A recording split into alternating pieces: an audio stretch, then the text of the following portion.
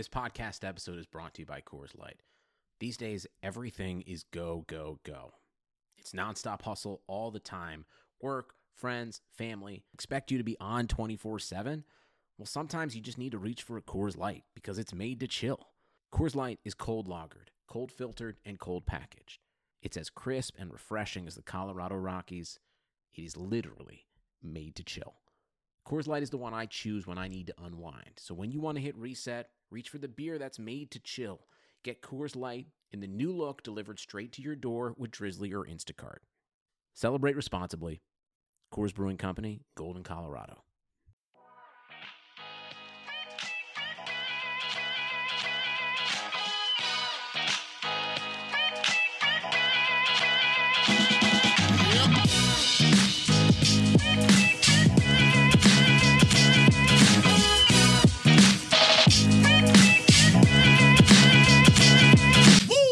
All right, guys, welcome back to the Establish the Pass podcast presented by Clutch Points. I am your host, Blake Lovell. With me is my co-host, Dylan Reagan, and this is our Week 16 recap.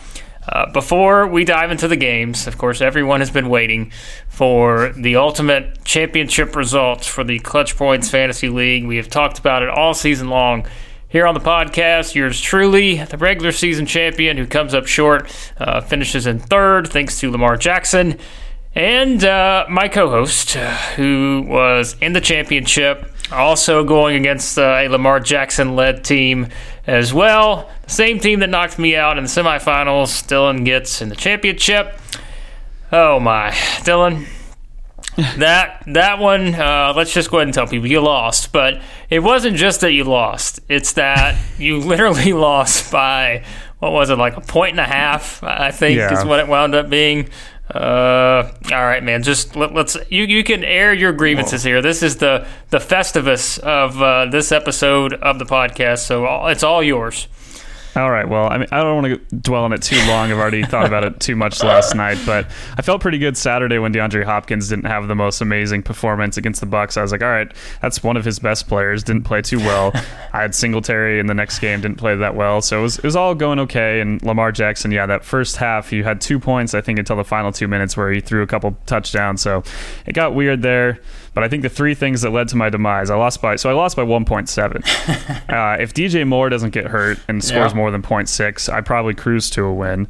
The second thing that is haunting me more than the last play of the night was a sequence where Keenan Allen slips at the 1 yard line, who I have on my fantasy team, to be followed up by Melvin Gordon, who's on the other team, scoring a touchdown. So that 12-point swing was a huge gut punch. But somehow I still was in it. The Chiefs' defense, I needed 11 points from them. They had 8 with under 2 minutes left. They get a sack, like the third or fourth last play. And so that final fourth down throw from Mitch Trubisky somehow almost gets picked off, and diving interception attempt falls short, and I watch a certain amount of money slowly slip away from myself. And I was the one, as the commissioner this year, that collected the money. I think next time I'm going to have someone else do that, because it is not fun coming, feeling like you won, at least something as a second place team, but still sending a lot of money out. But you still got a chance to get the third place. I think you're in pretty good shape for tonight, if I'm not mistaken, to at least get your money back for entering the league. Yeah, well, like you said, 108.02 to your 106.26. Man, I tell you, like you said, that interception attempt is what's really gonna be the thing that you always look back on. But for me, listen, man, what it comes down to is a Mitchell Trubisky-led offense caused you to lose your fantasy league, and by not turning it over once. One turnover, just one. They only scored 3 points. 3 points was enough for them to. But I did think the Chiefs' defense was a great play there, and and we have. You see the stats on how well the Chiefs' defense has played, of course, recently, and they. It was. That's fantasy football. That's one that would probably make me retire right there on one like that. Like I was mentioning before we came on, you look at Saquon Barkley, of course, which I've talked about many times on here this season. my number one overall pick in the family league, and he decides to have his two best games the week after the first round of the playoffs, which of course I got beat, and so I had to settle for third place in my league as well. Yep. But, fantasy football, a very frustrating experience, as everyone knows. It can not be too kind, that's for sure. And then, of course, you've got people here. We're recording on Monday, I'm sure, going into the Monday night game between the Packers and Vikings, who really, are playing in a championship. And there are a lot of fantasy, players that are going to be started in that game. So, should be a lot of fun for those guys, unless they wind up like you and just get a that's not ideal. All right, but anyways, fantasy aside, we'll get into some of that as we go along, I'm sure. Let's go into the games, and we'll start with Saturday's games. We'll probably certainly focus more on the games here, spend a little more time on the ones that involve sort of the upcoming playoff scenarios and all that as we head into Week 16. As we know, there were a lot of sort of bad games in terms of teams with bad records, but we'll probably focus more on the teams that are probably going to make the playoffs at this point. So we'll get into those, and one of those we start with the Texans and the Bucs. The Texans, that was a weird game. It was certainly an entire weekend of weird games when you look at it. The Texans win 23-20. They are now 10-5. They sit in a spot where they're the 4 seed.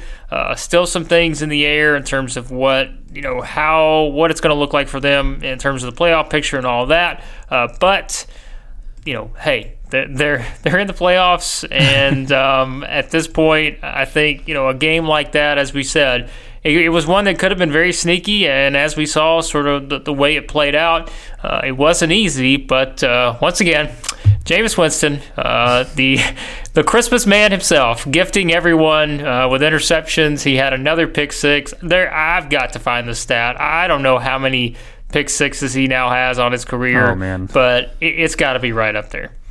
I think my favorite stat I saw was that he has 10 first-quarter interceptions, which is more picks than Lamar Jackson has in his brief career at this point. But nonetheless, just amazing stat there. I watched that whole game working for Clutch Points, and holy cow, it was two completely different games. The first half couldn't have been stranger. If you're hearing the announcers, they're talking about it. It's just constant turnovers, constant weird plays, obviously the pick six, but then both teams were turning it over left and right. And then you go to the third quarter, which was basically two really long, surgical drives that ended in field goals. It was a very different game from start to finish, but the Texans win kind of, I don't know how well you feel about them if you're a Texans fan at this point. I know Tampa Bay has beaten some good teams and stuck with some good teams, but it wasn't necessarily a pretty performance, and the way that some of these other teams in the AFC are playing, it's not going to be easy for them, but when it mattered most, they got the job done. The defense stepped up and forced a lot of turnovers, so very much like almost the version of Thursday Night Football. I know they kept saying it's Thursday Night Football on Saturday, which is one of my favorite things they end up doing on NFL Network, but it had a very Thursday night vibe with the way the game panned out. We'll see with the Texans. They have the advantage next week of the Chiefs playing in the morning slot, so they can find out if they're going to be stuck as the 4 seed, and if that's the case, they can pull Deshaun and all those guys, unless they really want to try to knock the Titans out of the playoffs, but we'll see what they end up doing. Yeah, and we know sort of like every sport's different, but this is where the NFL, I've always thought, really gets it right in terms of how they schedule these games going into Week 17 and all that, knowing the scenarios and everything, how they sort of move things around. That's the way it should be. Like you shouldn't just, set it at the first of the year and just kind of say, all right, we're going to go with these things here. But then you kind of move some games around, which, as we know, the 49ers and Seahawks will be the primetime game on Sunday night. We'll get to that in a bit. But, that's what the Texans have on the line. They certainly needed to win that game against the Bucs. They did. They're AFC South champs. Neither of us called that before the season started. I went with the Colts, you went with the Titans, but it's the Texans that are AFC South champs, and like you said, could still move up their spot depending on what happens with the Chiefs and the Chargers.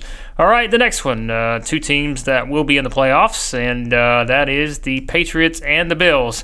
The Patriots, 24-17 winners here in this game. This was Dylan's upset of the week, which I would call it the homer pick of the week, as we know, for Dylan and his Buffalo Bills. But no, I mean, you see the way that game played out, and really, I guess, to a large extent, that's pretty much what we expected from a game like that between those two. It was the Patriots in the fourth quarter, as they've done so many times in games like this in the past throughout this entire run that they've had. they just found enough, plays to win. And we've seen that, this year they haven't necessarily done that more, in some of those games that they've lost, which certainly isn't a ton. I mean, they've only lost 3 games, but we don't want to overreact too much. But, the offensive issues we've talked about many times, but they found a way to make plays here. And that's something I think, for people like us who certainly a little bit concerned with this team, aside from the defense, you want to see something like that here as they get ready for the playoffs. Yeah, absolutely. It was a pretty, if you're a Pats fan, feeling good about this one, considering that a lot of the winning teams and good teams they've faced are the ones they've actually lost to. So I know that, it's a very much of a homer pick for myself picking the Bills here, but they stuck in the game. They took the lead on that long John Brown touchdown, an amazing move. Gilmore, I think they said that was the first TD where he's actually, given the responsibility by the stat keepers. So it was a good game. Buffalo, I think, proved that, while as I kind of said last week, they might be a season early at this point, they still have so many young, really good players and a really deep roster, which I think is going to make them the team that's going to be a playoff factor. I don't think this is just a one-year run for them. I think they're just beginning. So props to them on that. But yeah, New England, the one thing that the biggest takeaway as I was watching the game was, thinking about last season, this team really had to run the ball and become a smash mouth team to win in December and in the playoffs. And, even though it wasn't always pretty, they stuck to it. They ran the ball 35 times and they had a lot of success against a Buffalo defense, which has, at certain points of the year given up a lot of rushing yards against teams like the Eagles, but overall has been a really stout unit, one that really shut down Pittsburgh a week ago. So for New England to be able to get that going, I think that helped their passing game a lot. And I think you saw Brady starting to maybe trust some of his younger guys. Jacoby Myers had a couple nice catches, and overall just looking at guys outside of Edelman, it's not going to be that easy all week or all season the rest of the way in terms of finding other people that he trusts. But I think they did a good job of incorporating James White a little bit when they needed to in terms of passing the ball, and overall just being a more balanced team. If they can't run the ball, it's going to be really rough for them given the state of this passing unit in terms of their receivers. So we'll see, but I think it was a good step forward for them and a really huge win. Now all they have to do is beat our the Establish the Pass podcast Miami Dolphins to clinch that number 2 seed. Yep, that's it. They just need to beat the Dolphins or they need the Chiefs to lose to the Chargers. And that's it. That will be the number 2 seed for the Patriots who sit there right now. And, I think for a team like this, certainly they want to have that bye, which we know we say that about teams. I mean, obviously you would rather have the bye than not, but for a team like this that maybe has had some issues, feel like they need to get some things worked out, having that extra week would certainly be nice, I think, for this particular Patriots team for sure. So we'll see how that plays out there in Week 17.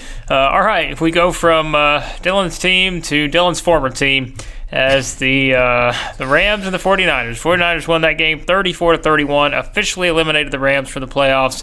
They're out. A big win for the 49ers, as we know, which based on how other games played out, it was a huge win for the 49ers and wound up being a pretty significant one, which we'll get into more in a bit. But, this was, I think we sort of expected it was going to be a really good game. Even with the Rams losing that, I still felt like this was going to be a close game. It was certainly one of the better games of the weekend. But, I mean, hey, you look at what the 49ers have done. It's something where we talked about how many people just really weren't buying them early in the season, but ultimately they're kind of in that same role where they just find enough ways to make plays and to bounce back from that loss to the Falcons. That's a nice momentum boost for this team as they sit now, in that number 1 seed spot heading into Week 17.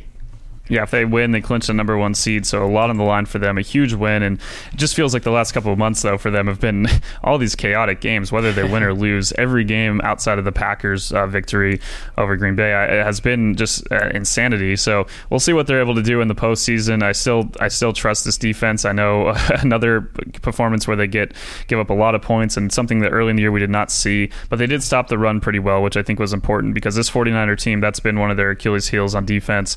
They kept made it difficult for the Rams, but for large portions of the game, Jared Goff looked pretty good in the passing game, looked solid. I saw a stat, Tyler Higbee's the first tight end, Tyler Higbee of all people, the first tight end in NFL history to have 4 consecutive 7 reception 100+ yard receiving games, which is just crazy. But the Rams have adapted as the year's gone on, and utilizing him has made their offense look a lot better over these last few weeks. So in terms of optimism for next season for the Rams, the schedule is going to be easier for sure, as finishing third in this division. They get the AFC and NFC East divisions, which I know, yes, the Patriots, Bills, tough, but overall some other teams that might not be so tough. So things are lining up okay on that end. We'll see. The big thing about this game that it kind of tells the story of this Rams season. They had a couple compared to last year, a lot of victories and close games. This year it just ended up being this one and that Seattle loss on the road. 2 games that you flip those, they're obviously right there in the playoff picture. Instead, knocked out here. And this game itself was kind of a tale of inconsistency. You see what the offense can do at certain stretches, then you see the Goff pick 6. You see the secondary get 5 straight stops in a row, including an interception. Then you see the broken coverages. So for the Rams, just nothing at this point that they can do about getting into the playoffs, and just all about moving forward for next year. And for the Niners, hopefully for their sake, they'll stop playing these crazy games and just actually win one by more than 1 score. I don't know if their fan base can take all these dramatics at this point. Yeah, they've had a lot of those, and like you said, that's something. You don't want to be sitting there biting your nails once you get to the playoffs. You'd like to, maybe have some games where you win by a touchdown or a little bit more than that. Lots of nail biters for them. But like we said, this is a team. A lot of people were doubting for a while, myself included, but here they are going into the final week of the regular season with the number 1 seed, and like you said, have a chance to beat the Seahawks, and they will have home field advantage throughout the playoffs. All right, this may be one of the more, the takeaways on this one. Good luck trying to find one. I just don't think there's much to take away from this next game. The Falcons and the Jaguars. The Falcons won 24-12. I don't know. What do you say about this game, other than the fact that it's just the Falcons are, and knowing some Falcons fans, they're always going to win enough games to stay far enough away from getting a really, really top pick. And now here they are at 6-9, and what is essentially, as we said, it's been just a completely wasted season for them again. And yet, they're 6-9, right? So it's just, I don't know. So they're one of those probably fan base at this point is like, well, if we're going to lose and be disappointing, let's just lose them all, and that way we get a top 3 pick or whatever. But Falcons are 6-9, and ultimately, I guess when you look at it, the Jags, what sort of changes are they going to make? First, it was Doug Marone's going to be gone. Now he's probably going to be back. Tom Coughlin's gone. We know that. And, for the Falcons, they play at the Bucs next week and could ultimately finish 7-9. And, again, another frustrating season for them. Yeah, they just have a little too much talent to fall down far enough, like you're saying, to get those picks. But I'd rather still be the Falcons, I think, than the Jags. Yeah. Jacksonville, yes, like we said, last week against the Raiders, that was one game. But this team over the latter half of the season has just been abysmal. I know they kept this game kind of close at certain points, but overall, just, I don't know, man. They're a team that it's crazy to think that near Super Bowl run was only a couple years ago. They seem like a completely different franchise, top to bottom. The defense has been absolutely abysmal this season, especially over that latter half of the year, and the offense has kind of fallen apart. All the Gardner Minshew magic. I know he throws a touchdown in this one, but overall, I was looking at some of the stats. He's one of the least in terms of completing passes in terms of the average completion rate or expected completion rate. He's one of the worst.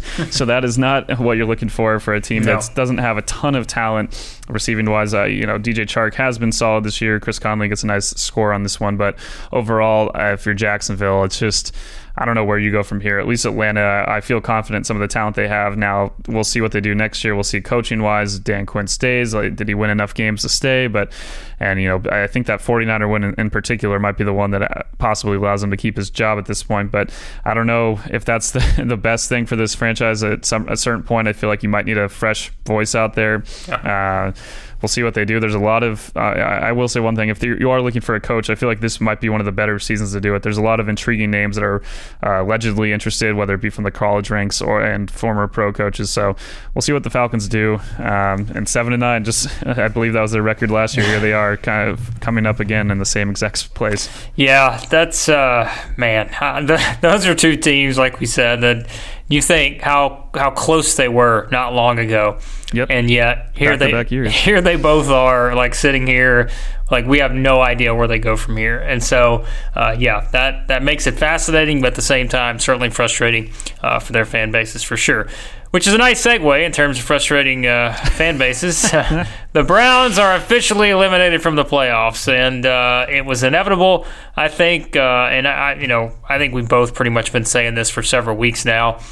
This team eventually just got to the point where we realized, look, this team is sort of all talk and just not. They just could, they just weren't the team that ultimately they should have been. I mean, really, in all regards. Like, they should have been a much better team than this. They're 6-9 now. They lose to the Ravens 31-15. The Ravens, of course, they're the number one seed. First time that's happened in their franchise history. But it is, the Ravens we've talked about for weeks now. I mean, they're the best team in the NFL. There's no doubt about it right now. But the bigger story probably is the Browns, because we just talked about the Falcons and the Jags. Where do they go from here? The Browns, I don't know where they go from here, because they did. Like, they were set up very well. Now, we couldn't have predicted the Ravens to sort of have the run that they had in that division this year. Now, none of us had them being 13-2 and easily being the best team in the NFL right now, probably, when you look at how Lamar Jackson's playing.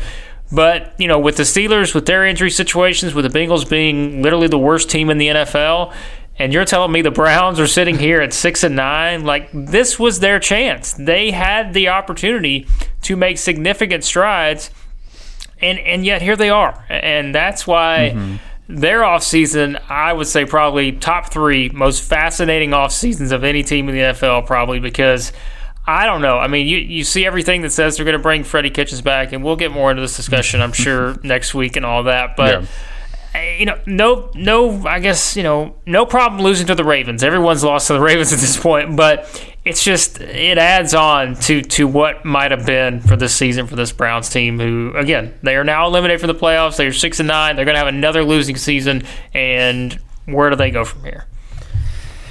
It's brutal. I mean, they're already the team that didn't have the only team this entire decade that didn't have a winning season. Now I believe all of their records are going to be losing one. So it's just, it's brutal. Like you said, one of the more intriguing off seasons. Absolutely. I mean, a lot of people said they had one of the better off seasons a year ago. It certainly felt like they were going to take a big jump, and everything on both sides of the ball kind of fell apart. This game, early in the game, it kind of felt like they were the Ravens' kryptonite. I know they blew them out kind of earlier this season. A lot of things have changed for the both teams since then, but early in this game, their defense was putting the clamps down on the Ravens. They did not look great. As I was saying, fantasy-wise, I was feeling pretty good. I was like, Lamar Jackson's only got a couple fantasy points. They got a turnover.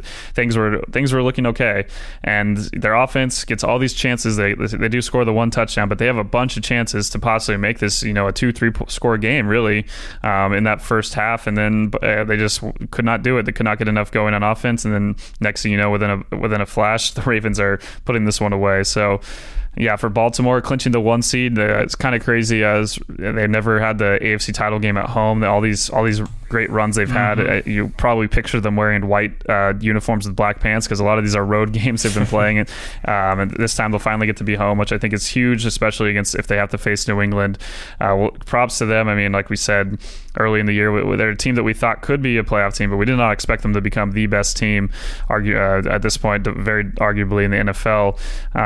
The Browns are an opponent that wasn't going to be that tough for them, but regardless, they still fought through. They still covered. It's still come through for my lock of the week. So looking forward to what they do. They're going to have a couple weeks now resting. We'll see who they end up facing in the divisional round. I really, personally, on a non-biased level, hope that they face the Bills, because I think that could be a really intriguing game. And yeah, for the Browns, I guess we'll talk about them after the season ends a little bit more. Nick Chubb, Kareem Hunt, Odell Beckham Jr., Jarvis Landry, solid defense, 6-9. I don't know what else to say. All right. The Saints and the Titans. The Saints won this game 38-28. This was my game of the week, which I guess compared to some of the others, probably not the game of the week. Pretty exciting, though, still. You had Michael Thomas break the NFL record, of course, Marvin Harrison's record for most receptions single season. The Saints, big plays. Alvin Kamara had a nice game, which was nice for you, your fantasy-wise, although ultimately you could have used, a couple more receptions here or there maybe. Yes. But, A couple less than Jerry Cook. Yes. Yeah, that's exactly what you could have used. But I guess if you're the Titans, you led this game 14-0 at the end of the first quarter. And, once again, you're feeling pretty good. Ultimately, though, again, we never really looked at this and said we feel like the Titans are going to win this game. So the positive now for the Titans is, of course, they are still in a good spot here because now they just need to beat the Texans, or have the Colts and the Steelers lose, and they're in. So how that sets up is all going to depend on the Texans probably, because Bill O'Brien came out, earlier today, which again we're recording on Monday, said that he plans on playing his starters because he can say that, but as you said earlier, depending on how that Chiefs game goes at noon, that could sort of change his methodology and approach a bit. So the Titans are still it's up in the air, but like we said, I guess at least they do control their destiny at this point. They just need to win, and they'll get in. Yeah, they're one thing when I look at the stat sheet for this game, the yards per carry looks a little suspicious, and that's because of A.J. Brown's 49-yard end-around touchdown. They did not run the ball well, and I think having Derrick Henry back in Week 17 will help immensely, and I think that could have been the difference in this game. But overall, it's a reminder that how, for me, overall, when I look at this, is how explosive the Saints offense is. We talked about their defense improving this year, but even when they don't play well, like this game, the Niner game that they barely lost, this offense can really turn it on. And I know early in the year Sean Payton said they needed to manage the pitch count for Alvin Kamara, and now you kind of see, now we're getting to the end of the year, they're taking the leash off, and Alvin's incredible. There's a reason that he's the top fantasy pick for a lot of people in top 5, top 6, or however much. Didn't have the best fantasy year overall, but definitely came to play in this one. And you see when he's able to get a lot of touches, or able to really make him a factor in the offense, what he adds. You add that compared to Michael Thomas. Jared Cook, we knew going into the season that he'd be a solid tight end for them. Really 2 big touchdowns in this one. And overall, I think for the Saints, if they're able to get the 1 seed, that's going to be really, really scary. I think a lot of NFC teams, maybe they wouldn't rather face the Niners than the Saints, but out in terms of an environment, I think you might rather go to Santa Clara than to the Superdome at this point, because that team, they're looking really good going into the playoffs. And real quick on the Titans, I think they still control their destiny now. Well, they didn't before, but now the Steelers will get to their game. Now Tennessee, all they have to do is win 1 game. They're going to have all their players hopefully fully healthy, ready to go. Just setting up for ultimate heartbreak, as you talked about, for Nashville fans. You set me up for that one. I was about to go right into that, but yes, everything falling their way, and we'll see what happens there for the Titans. Yeah, win and you're in. So we'll see. All right, now we go into this stretch of about 6 games that were just, as we said going in, these were going to be potentially bad games. So we're not going to spend a ton of time on these games because, aside, I guess, really only one of them had, 2, and we'll get to that one, playoff implications. But we'll start with the Colts and the Panthers. The Colts won this game 38-6. The biggest highlight, Nyheim Hines had 2 punt returns for touchdowns in this one. That was a nice fantasy pickup for me. I never played him this season, but he was on my bench. I think both of us traded him back and forth, I think, a couple times. 1 carry for 4 yards, But, hey, so he won someone a league, so I'll tell you that. I didn't play him, but he won someone a league. I don't know. There's not much to take away from this. 2 teams that had nothing to play for. The Colts are a team, though, interestingly enough, they will factor into some of these potential playoff pictures for the Titans, the Raiders, and all that, based on how some of these scenarios fall. But any other way, this is just a game. Yeah, no, it was a weird game because you're watching it and you look at the stats. Jacoby Brissett didn't do a whole lot. They were throwing a lot of short passes, ends up with only 119 pass yards. The story of this game was the ineptness of Will Grier, I think. We'll see how he develops. I know it's very early, but I remember when the Panthers drafted him, there were a lot of anonymous scouts and different people kind of saying, how did Carolina think this guy was going to become a really solid NFL quarterback?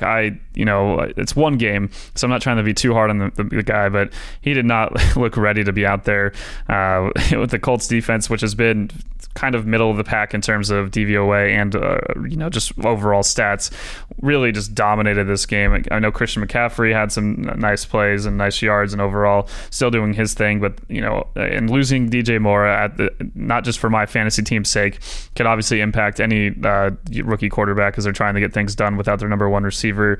But it was ugly. It was not pretty to watch the Panthers offense, and it's crazy to think where this team was 4-2 early in the season. They go into that 49er game feeling pretty good, and they get their butts whooped. And since then, they've gone 1-8. It's almost mirroring certain things we saw last year when they started out so well, and then the second half of the season just fell apart. But it's even gone to a worse place now. I think at this point, if you're a Panthers fan, a lot of your focus is on what you're going to do at the quarterback position, and obviously a head coach. They're going to have to find someone. Losing Ron Rivera is one thing in terms of people can talk about all the schematics and everything he does, but one thing you can count on with him is your team's going to be well coached and well prepared in terms of their physicality and just their approach to the game of football. They're going to have to find someone that's going to be able to inspire that same kind of culture. I think that's something that is not as easy to find as some of these guys that can scheme up plays. I do think the Panthers need a guy that can probably put them in good positions to win with Kyle Allen or Will Grier, or even if Cam comes back. But overall, the culture right now, this team is not happy. It doesn't feel like they're really playing their hearts out at this point with Ron Rivera fired.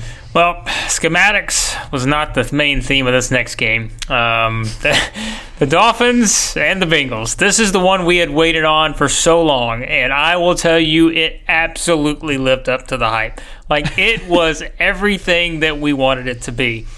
You had the Dolphins seemingly in complete control. Like, this game, and it was so funny because, I'm working during this, and we're like, okay, this game is, whatever it was 35-12, with, what was it? There was like 11 minutes left in the fourth quarter. I'm like, all right, let's go ahead and get started on this. Bengals clinch number one seed in the, for the draft, number one pick for the draft. And I'm thinking, all right, let's get a head start on this. Let's go ahead. Let's start, get ready. We'll have this one ready for when the game goes final. We'll push this story out with some thoughts on, the Bengals getting the number one pick locked in this time.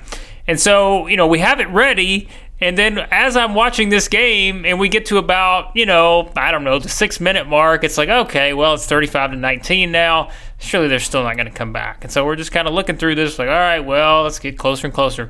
And then you see another touchdown and then another touchdown, and it goes to overtime. I'm like, are you kidding me? And it was so funny to watch this play out because this is exactly what we should have expected from a game like this.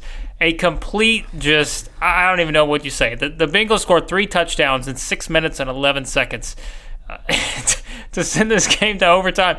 But that's not even the best part. The best part is that this game was so close to being a tie. And I think that would have been the perfect way to sort of sum up what we thought of these two teams. Although, as we've said, the Dolphins have really gotten a lot better. Maybe didn't show it in the final, 6 minutes of that game, but they have made improvements. But Jason Sanders saves us all from the tie with time expired. Hits the field goal. The Dolphins win. Man, what a game this was, and I don't know. This is everything I wanted it to be. Yeah, the Bengals roster, their whole city had the parade ready to go, feeling like they won the biggest victory of the season by far. For the Bengals, they only have 2 now. It's getting the number 1 pick in Joe Burrow and their actual victory. But, their players had a different idea. They came out, like you said, in the last however many minutes. I know the last 2 touchdowns were in the last 3 minutes, but the one before that as well. It was crazy. You're watching Andy Dalton quite literally playing possibly for his job at the end, willing himself into the end zone. Obviously, he didn't isn't the reason they recovered that onside kick, but it was just so perfect.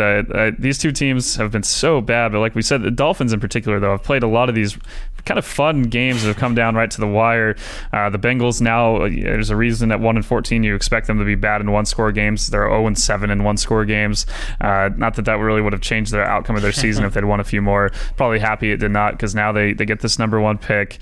It's very obvious that what they're gonna do. I saw the Bleacher Bleacher Report had an anonymous NFC scout say not even the Bengals can F this up in terms of picking Joe Burrow at number 1. So congrats to all Bengals fans. So it will be exciting as we, have over the next few months as we get into the draft. And then after that, when they inevitably take him, what they're going to look like looking at going to the next season. He's going to have to do shoulder a lot of a load. I think he would have been better suited to be on this Dolphins team. I think, as you've said and we've talked about, they're in a better position to rebuild fast. Now, quarterback, is Fitzpatrick going to be your answer for the long term? Probably not. He's made a career out of doing this kind of stuff, being a placeholder that has a ton of games, and there's the whole joke that's like a cycle where he plays well enough to get another deal, then he plays bad, then he gets cut, then he goes to another team, then he plays well enough to get another deal, and it just keeps going and going. I think I hope Fitzpatrick's career still lives on for a while, because I think the NFL is more exciting when he's in it. Yeah, he's gotten them better. I mean, like you said, they've been exciting to watch, which is not something we ever expected to say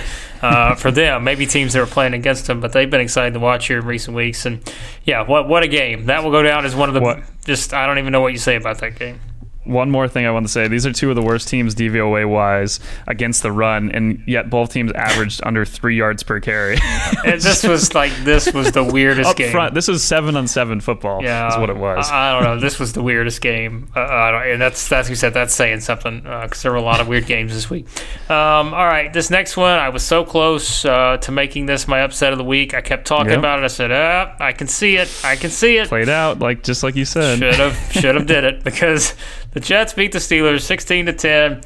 Steelers just with their offense. I mean, they made the quarterback switch during the game from Devlin Hodges to Mason Rudolph. Now Mason Rudolph probably not going to play next week against the Ravens, and so Hodges is going to get the start again. This offense, just as we know, it's been the problem this season. The defense, for the most part, has been really good. I mean, aside from the touchdown in the first quarter, they held the Jets to 3 field goals the rest of the way. So there's only so much you can do, though, when your offense just can't score. And the fact that they couldn't score against this Jets defense, now the Steelers put themselves in a spot, as we know, to where not only they've got to have some situations play out here for them to get in. And like we said, I guess the positive part for them is that the Ravens clearly not going to play their best players. But now it's not a matter of sort of controlling your own destiny. You got to have some help now.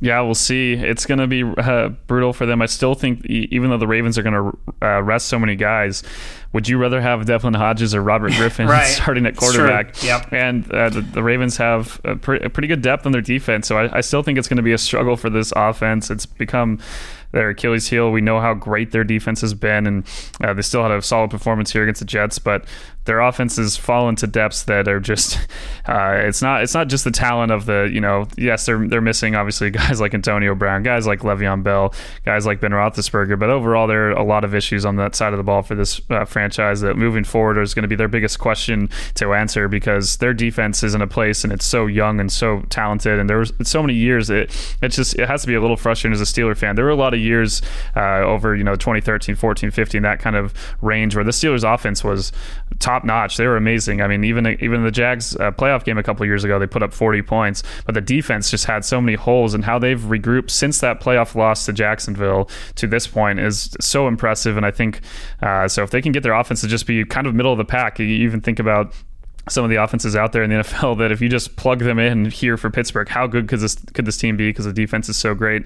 Now it could be 2 straight years without making the playoffs. I don't think even if they get in, it's going to be really rough for them against either Kansas City or New England, assuming they're the 6th seed and one of those teams is a 3. I don't think I'm going to give them much of a chance to win that one with this way this offense is playing and the way those two defenses are playing. And yeah, for the Jets, props to them. Here they are, 6-9. Just good enough to not fire Adam Gase. There you go. Yeah, exactly. And the defense has been decent this year, and really easy opponent for them in terms of that side of the ball. The offense, I'm not sure still long term what's going to happen. Robbie Anderson makes that nice touchdown grab. Le'Veon had a few moments, still ends up with less than 3 yards per carry. That offensive line has not been great. So long term for the Jets, I'm defense, it's almost like we're looking at these teams, and we have been doing this for so long in the AFC East. Who's going to be the one team in the best position to eventually grab the mantle from New England if Belichick and Brady ever leave, which, the Emperor and Darth Vader, I think they're going to be around a little bit longer. But nonetheless, I think the Dolphins and as well as obviously the Bills are in much better position than the Jets at this point moving forward. Yep. There you go, Jets fans. That has to feel good. I took a victory and ended up crapping on their future. Yeah. Well. I mean, it's not that far from the truth, probably. So, like I said, you hear our excitement for the Dolphins in recent weeks, and we haven't had that excitement from the Jets.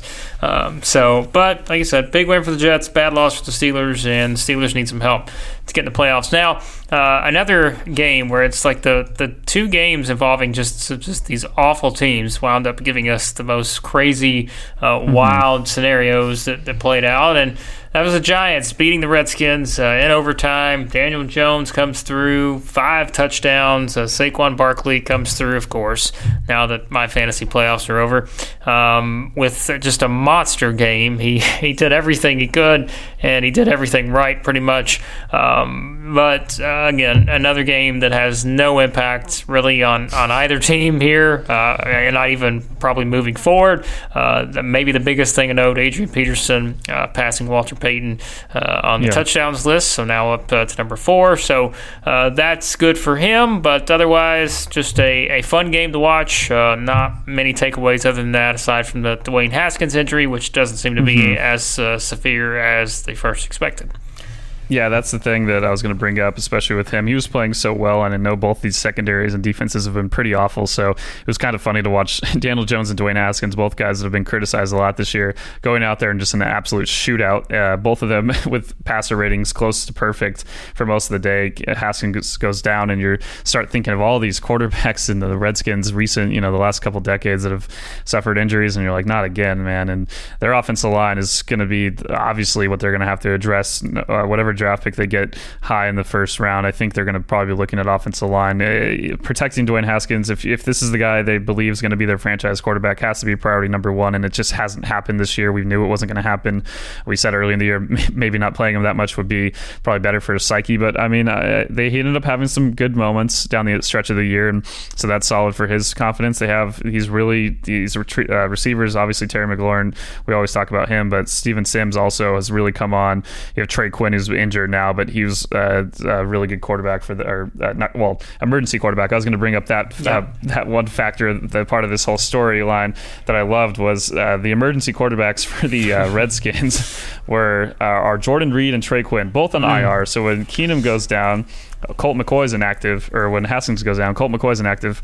It's pretty much down the case Keenum. So it was going to be really interesting. I was ready for a 3 running back set with Adrian Peterson kind of leading some sort of wild hog like Darren McFadden used to do at Arkansas. I really wanted that to happen. No offense to Case Keenum. I know he's battled some injuries earlier in his career, but Keenum played pretty well, maybe earned himself another backup contract on another franchise. He's always been a competent quarterback, especially against a defense like the Giants. My favorite takeaway of this game, though, is how Daniel Jones' performance led to that viral video we were just talking about before this game of Eli Manning and Daniel Jones and a few other Giants partying at a club in Hoboken last night. Eli was taking napkins like as if they were dollar bills, pushing them into the air. It's one of the highlights, I think, of the NFL season. I think the NFL season really peaked in terms of social media wise with that moment. Daniel Jones and Eli, as I was telling Blake before we recorded, I honestly couldn't tell for sure it was them because they were wearing the most average, kind of preppy white dude outfits. But you take a closer look and you're like, wow, that's really Eli there buying White Claws for his crew. How can you not love Eli? That's the guy you want to party with, Eli Manning. You get Eli Manning and Peyton Manning out for a party, and you've got quite a time there apparently. So that was pretty good. So there you go. The Giants, I guess have a little momentum here going into week 17 and try to figure out what they're going to do in the offseason. All right, these next couple games are just rough. The Broncos beat the Lions 27-17, another game where I really don't know what you take away from this game. The Lions are bad. Matt Patricia's still coming back, even though they are bad.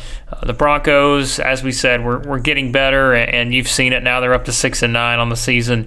They're another one of those teams we throw into, and we've said this before. seems like they have a pretty bright future based on the nucleus they have now. A nice little win for them here, a little confidence builder as they get ready to enter the offseason.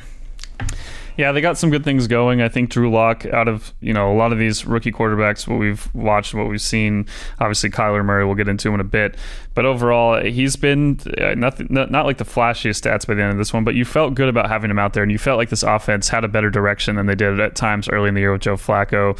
Joe Flacco's time, I think, has come to an end in terms of being a starter in the NFL. He still has the talent to get it done at an average level, but I think if the Broncos really want to move forward, you got a lot of really good young talented guys. I think Drew Lock is their answer, and as they continue to build around him, I'm excited to see what they do. Yeah, absolutely. This game, they fall behind early. They easily fight back. The defense has David Blau and the Lions offense haven't presented a huge challenge to their opponents the last few weeks, but I thought the Broncos still responded well on that side of the ball, and a couple games go differently early in the year. Some really close ones against good teams. I especially think of the Vikings loss where they had that big lead, and we saw what they did against the Texans team that's going into the playoffs. There's a lot of good things for Denver moving forward, and for Detroit, a team that when that Monday night loss to the Packers happened, where they got kind of screwed by a couple calls. We were talking about all the good things they were doing, how good their secondary looked at points in that game. Their secondary has fallen apart. This team has completely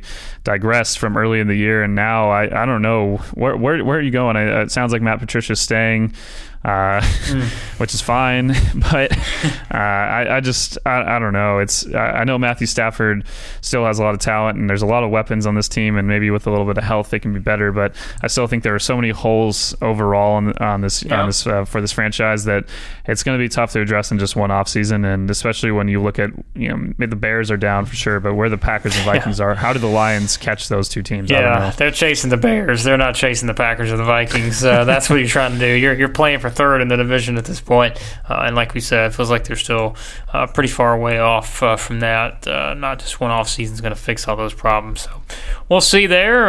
That may be the case for these two teams, which it shouldn't be, but you should have these two teams feel like that they should be maybe a little bit better. I think the Raiders have been a little surprising. The Raiders win this one 24-17. Yes, I know this was my lock of the week, and as I said, I only did this because I legitimately had no idea what to expect from all these other games. I would have been better off making the Dolphins my lock of the week, which, as I said, was my second choice. But the Raiders win this game. They're now 7-8, and for the Chargers, just a disappointing season. There's no other way to put it. 5-10.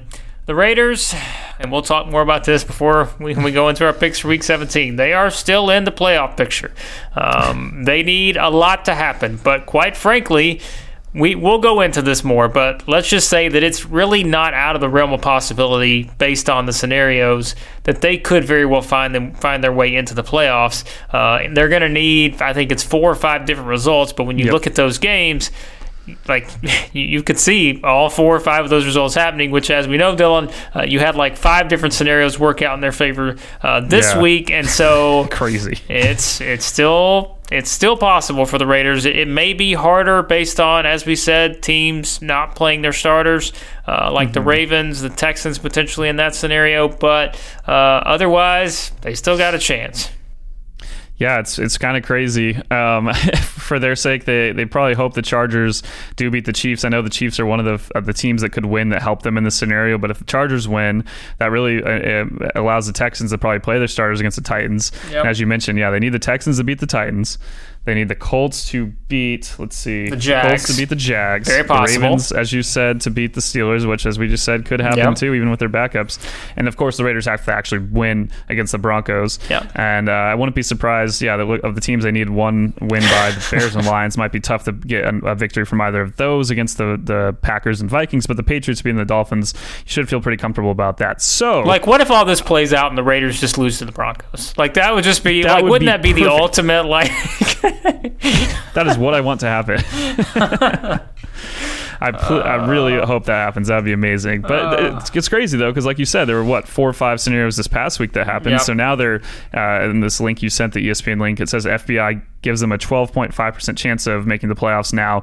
That probably was much lower going into Week 16 because they needed, like you said, 4 or 5 results to happen there. So, in terms of the actual game, in terms of talking about this, the Chargers, I can't even really begin. I feel bad for them. Here they are in this home game, allegedly. Instead, it felt like all these LA Raider fans that are probably stoked for the shorter trip to Vegas, completely filling out the arena here. I think it's going to be the same case anytime the Chargers play against hosting the Raiders. I think even when the Rams host the Raiders, there's just such a huge contingent of Oakland fans and soon to be Las Vegas fans here in Los Angeles. I think they did make a difference in this game. As you saw the silent counts from the Chargers, and just it had to be a little bit rattling in a game that they could have easily won if they just played up to their capabilities. But as we've talked about, this is one of the most disappointing teams this season. At least the Raiders looked much more hungry, looked like they're at least playing for pride. The Chargers, it's brutal. They have so much talent, so many good things going for them going into this year. I still think Anthony Lynn's a solid coach, but they're going to have to figure it out quick. And is Phillip Rivers going to be their quarterback of the future? I guess we'll find out. But it must be really tough if you're a diehard Charger fan that's sticking with them from the move to San Diego to LA. This is not the way that you want to see Rivers go out. This guy's provided so much for this franchise, debatably a Hall of Famer. We could get into that later, but nonetheless, just a brutal season for the Chargers that is coming to an end really unceremoniously. The move could have ultimately been one of the downfalls for the Chargers, I think, when you said, with really having no home field advantage at all now, and it's just this is a Raider and Ram town. It's not ideal for them, like we said, especially when you consider the Broncos, we said, coming on, the Raiders coming on, the Chiefs still one of the best teams in the NFL. The Chargers just finding themselves in a situation where as of right now, they're the worst team in the division, and we just don't feel like they should be there. It's going to be interesting. That's another team that's going to have an intriguing offseason for sure, which could very well be the case for the team that lost this game. And it's going to be that way, I think, no matter what happens here in terms of Week 17, how things play out. The Eagles beat the Cowboys. The Eagles, 17-9 winners in that game.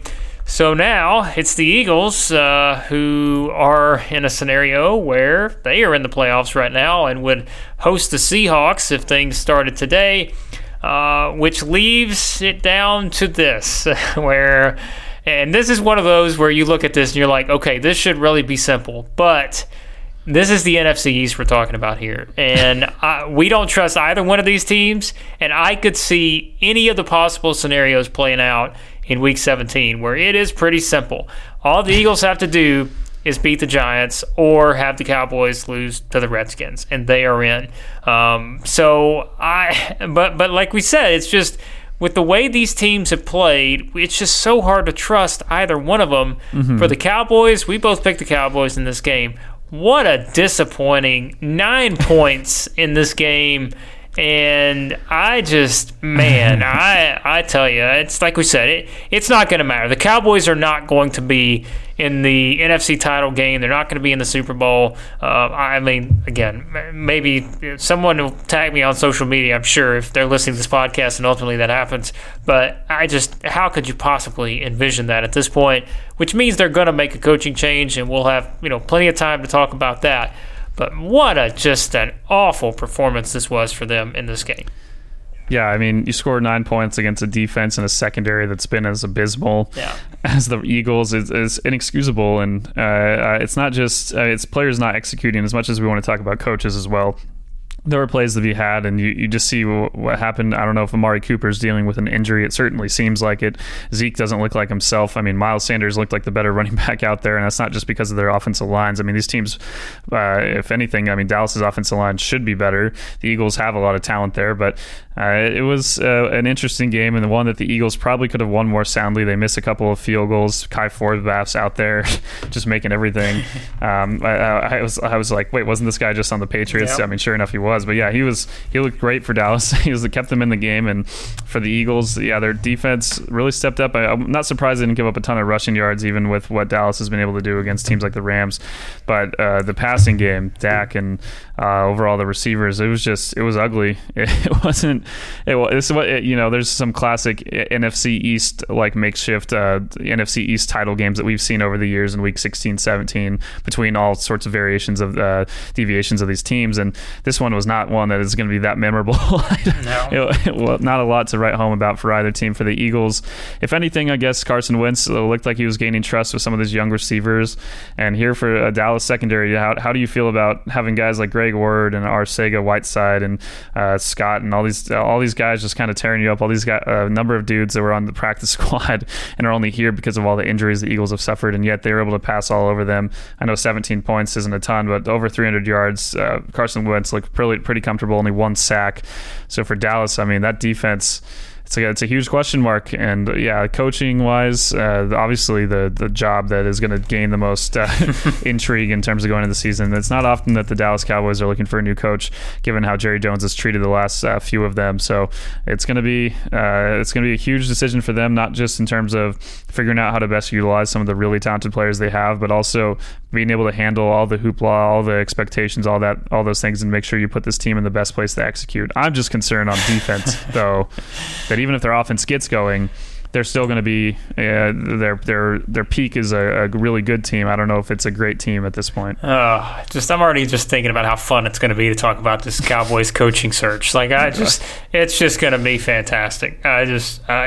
It's going to be something. I'm sorry. Like we said, if all the rumors are if they don't make the NFC title game in the Super Bowl, they're going to have a coaching change. And as we've saying, it's just, how can you possibly think they're going to do that after they just scored 9 points against the Eagles in a game that would have put them in the playoffs and been feeling really good about themselves. But you're not trusting them. But we could also have trust issues with this next team, and you hate to see this because we've been playing so well, and they were a team we said just you can't count this team out. But man, to lose 27-13 at home, the Cardinals of course beat the Seahawks. That knocks the Seahawks, as we kept talking about just how volatile things were at the top of the NFC. Well, now they're the 5 seed. And, as I said earlier, if they started today, they'd be going to Philly to play the Eagles, which you wouldn't hate that matchup. They've already won that game this season. But it's just, it's the injury situation now. Chris Carson's out for the year. That doesn't help matters. Possibly Marshawn Lynch coming back to save the Seahawks. Now, that's a storyline we did not expect to be talking about. But, wow, this game, and even Kyler Murray, he was out of the game late, and they just this is an example of the NFL just being weird. Yeah, it's the Seahawks. I love Kevin Clark said that he has this tweet that he doesn't even check the scores of Seahawks games. He just knows they're going to be weird by the reactions to this one tweet where he says all the Seattle Seahawks do is play weird games, and then from that end he gets to figure out what's actually happening. And sure enough, here they just get a completely underwhelming performance, especially by the offense. Their defense has been one thing this year. We know they've struggled. Their secondary has been pretty bad, and even Brett Hundley looked like he was pretty comfortable when he came in there for the Cardinals. So it's not pretty on that side. But for their offense to only put up 13 against Arizona, that they're not going to go anywhere. They might lose to Philly with that kind of performance in the first round, especially on the road in those elements. They need Russell Wilson to play like an MVP. They need this offense to come through, and now Marshawn Lynch is coming back potentially. It looks like that's going to be. It's kind of crazy to think about. I don't know how much you really want to rely on a guy that hasn't played since week 14 or 15, whatever it was last week. The last game he played, funny enough, was for the Raiders against the Seahawks. So here he is now back with Seattle. It was only 8-9 weeks ago I retweeted this tweet. 8-9 days ago that he was at the Raiders final game in Oakland, out serving drinks at a party in the parking lots, and now he's going to be potentially running in the NFC West title game. At least for the Seahawks, if they win, a bye is very much still in play, even if they've kind of lost their chance to get the 1 seed. Especially if the Saints lose. I mean, the Saints did beat Seattle, so there's a lot of tiebreak things where they're not going to get potentially not even a bye if the Packers have the tiebreaks over them. If they figure out a way to win against the 49ers, but I don't at this this point. I don't really trust this team. I haven't trusted them all year. The one guy I have trusted is Russell Wilson, and if he's not playing well, this is otherwise a team that is not going to be a factor with some of those top teams in the NFC, in my opinion. Yep, not ideal to lose a game like that to the Cardinals. And now, like you said, it's sort of they've got some scenarios that have to play out, and we'll talk about those in our picks episode here later this week. But that rounds up. We round up with the Chiefs and the Bears. We kind of went into that a little bit earlier with Dylan's fantasy football issues there, but the Chiefs 26-3. They win this game. We'll have our fun with the Bears in the offseason. That's another team, as we know, that's got to get some things figured out. But for the Chiefs, here they are, 11-4, and we've sort of went over the scenarios for them. Just a dominant performance, and the Chiefs defense, as I think you've been saying for weeks now, Dylan, it's almost like people just aren't realizing how much better this defense is. And with Patrick Mahomes back now, they're a complete team, and they showed it in a game like this. Yeah, a team that is peaking at the right time. I think Patrick Mahomes looks like he's right back to where he was a year ago in terms of his dominance, and I know health played a factor in that, but I think at this point he's getting at the right time for the Chiefs. He's really hitting his peak, and now on the other side of the ball, that defense, yes, it's the Bears, and we can laugh about the Bears and everything there, but this defense has come around a lot. They get a couple sacks here, but they've been a team forcing lots of turnovers. They don't get any, again, as I talked about at the beginning of the episode with my fantasy team, but outside of this game, I mean, the Bears game plan, you could tell they weren't trying to do too much. They were worried if they tried to go over the top, did anything deep down the field, this secondary was going to make a play. They've been so amazing, and now the combination of that, like we're saying, is very scary. Whether they get the 2-seed or not, whether the game's in New England or Kansas City, I really want to see that divisional round matchup. I'm going to be really disappointed if either team loses in the wild card round, because I think it's just will be fantastic theater, rematch of the AFC title game last year. And at this point, I mean, obviously the Chiefs did win in New England already. Can they do it again? Yeah. I certainly believe they have the capability if the defense plays like this. That's the one factor. I think the Chiefs have enough talent, and even in that game against New England, they probably would have scored more, as we talked about after that one, if it hadn't been for the hand injury for Patrick Mahomes in terms of gripping the ball. It's going to be a scary proposition for anyone that faces this team in the AFC, even the Ravens at this point. Man, that would be all these playoff matchups. I'm just getting pumped up thinking about them, because these teams, those three teams at the top of the AFC are all, if the Patriots play better in offense like they did this last week, I think all three of them are really, really scary. Yeah, they are for sure, and it's going to be something like we said. It's just like we look talking about all these different scenarios, and they're great to talk about, but like let's get these scenarios over with. Let's get the playoff teams in line. We want to get the matchups. There's going to be a lot of fun ones, and I would like to request that the Dolphins have an opportunity to at least, let them have a play-in game or something. Give them a chance to begin. They're clearly one of the most exciting teams in the NFL. But no, in all seriousness, it's going to be fun to see sort of how these different scenarios do play out. But, as we said, some teams took advantage, some teams didn't in Week 16. So it's going to be pretty fascinating in Week 17. So that'll wrap up our look at the action for Week 16. If you want our thoughts on the Packers-Vikings game, which we both had different thoughts on, go back in our previous episode, listen to that. Otherwise, check out all the great stuff we have going on over at Clutch Points. And Dylan, let them know what all we do have going on over there here as we get closer and closer to the start of the playoffs. Yeah, so NFL content you can find either in the app under the NFL section. We have the games themselves. We'll have the same ones for the playoffs, and we got our whole wild card weekend section ready, divisional playoffs, all that good stuff. So following the games along with watching.